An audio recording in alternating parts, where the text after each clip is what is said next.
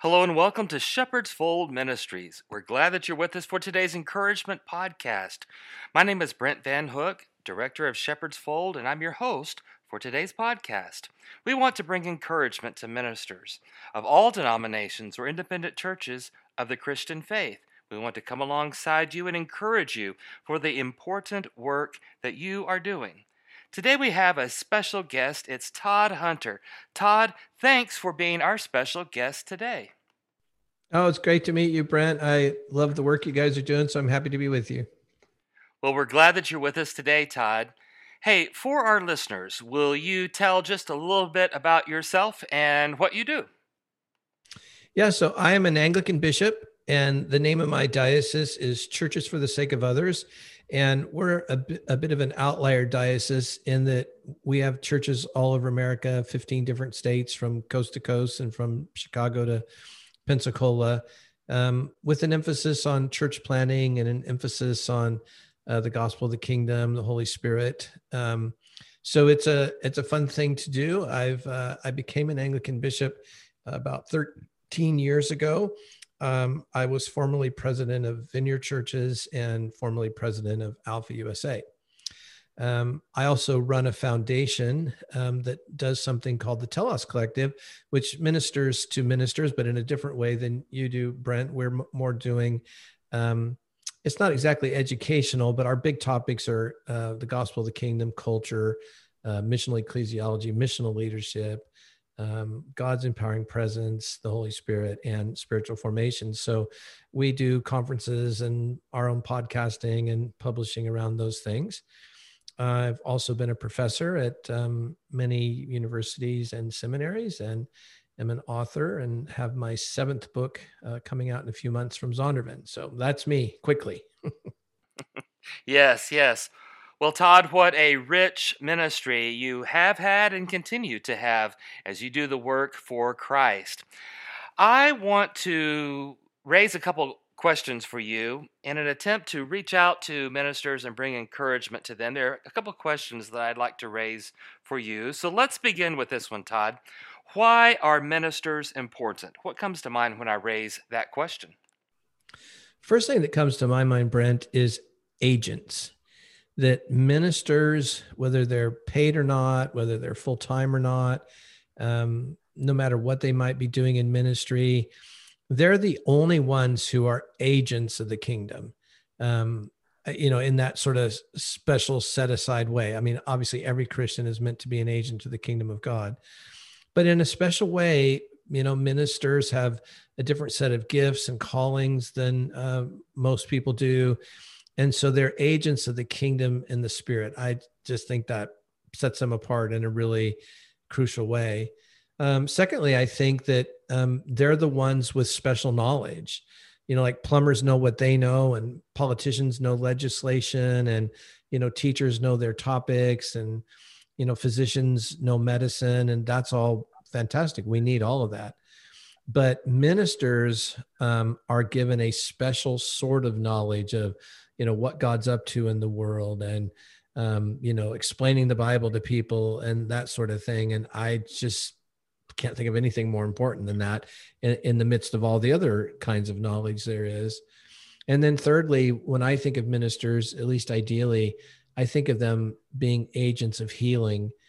And when you think of the brokenness in our world today, and increasingly, over the last 15 months, we've all seen just massive amounts of broken relationships, of families fracturing and friendships falling apart, and the other sorts of healing that's needed beyond relationships. I just think that makes it a fantastic time to be a minister. Amen. Such good insights, Todd. Hey, let's take it a step further. Let me ask this question for you. Why should ministers keep going and not give up? Well, that one's so easy today, Brent, right? We're Easter Tuesday. So we're, 2 days into what we Anglicans would call Eastertide. And I say this with a big smile on my face, such a softball, on the Tuesday after Easter. And the reason we should keep going and not give up is because that which was born in what we celebrated on Sunday, this resurrection life that is now present in the world, that is going to come to maturity. And, there's this lovely biblical word in the Greek New Testament of telos, and it means completion or fulfillment. So that which God intended before he ever said, let there be light, that divine intention is going to come to its fulfillment, its conclusion, its maturity. And if you think of one of the very last scriptures of the Bible, Revelation 22:5, it says, and they, meaning the body of Christ, will rule and reign with him forever and ever in the new heavens and the new earth. That's where this story is going. Nothing can stop it. And that's the story from which we find our meaning. And leadership is just crucial in that. If you think about it, Brent, anytime throughout the Bible, I guess maybe beginning in the garden with Adam and Eve, with Noah, certainly with the calling of Abraham in Genesis 12, throughout the rest of the Bible, whenever God was up to something, he chose leadership. And leaders of the church are crucial to what God's doing. And I would just say, I know it's really discouraging every time we hear about somebody burning out, or every time we read, more of a national story of some famous Christian who, quote, fell somehow. I know that stuff can be discouraging. And when people on our boards or vestries or parish councils, are upset with us about something, that stuff can all be so discouraging, and it's real. I don't mean to say it's not real, but think of that, I would say, as like a lowercase r real. And lying behind our lowercase r reality is this capital R reality of God and its kingdom. And at some point, the full expression of God's kingdom is going to make sense of all of our pain, all its ups and downs. And I would just hang in that. It's actually what I do. That's the way I hang in. Oh, that is so practical, so helpful. Thank you, Todd. Thank you for sharing that.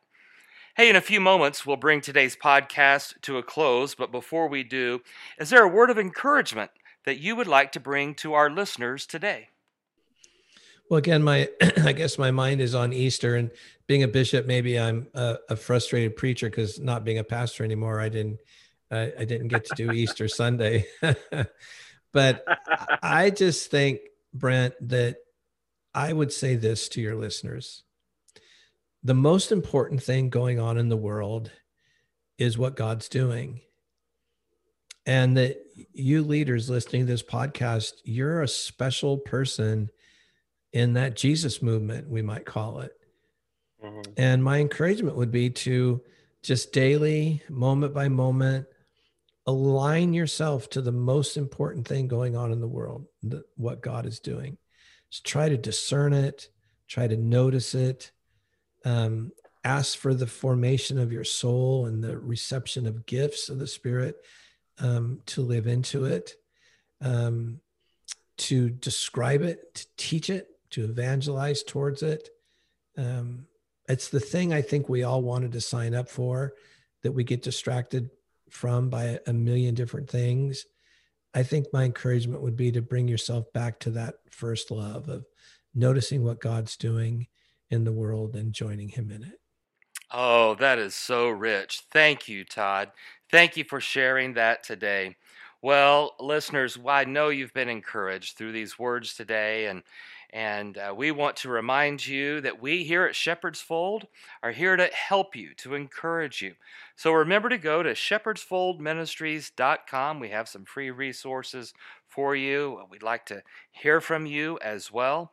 And again, I want to say a word of thanks to our special guest, Todd Hunter. Todd, thanks again for being our special guest today.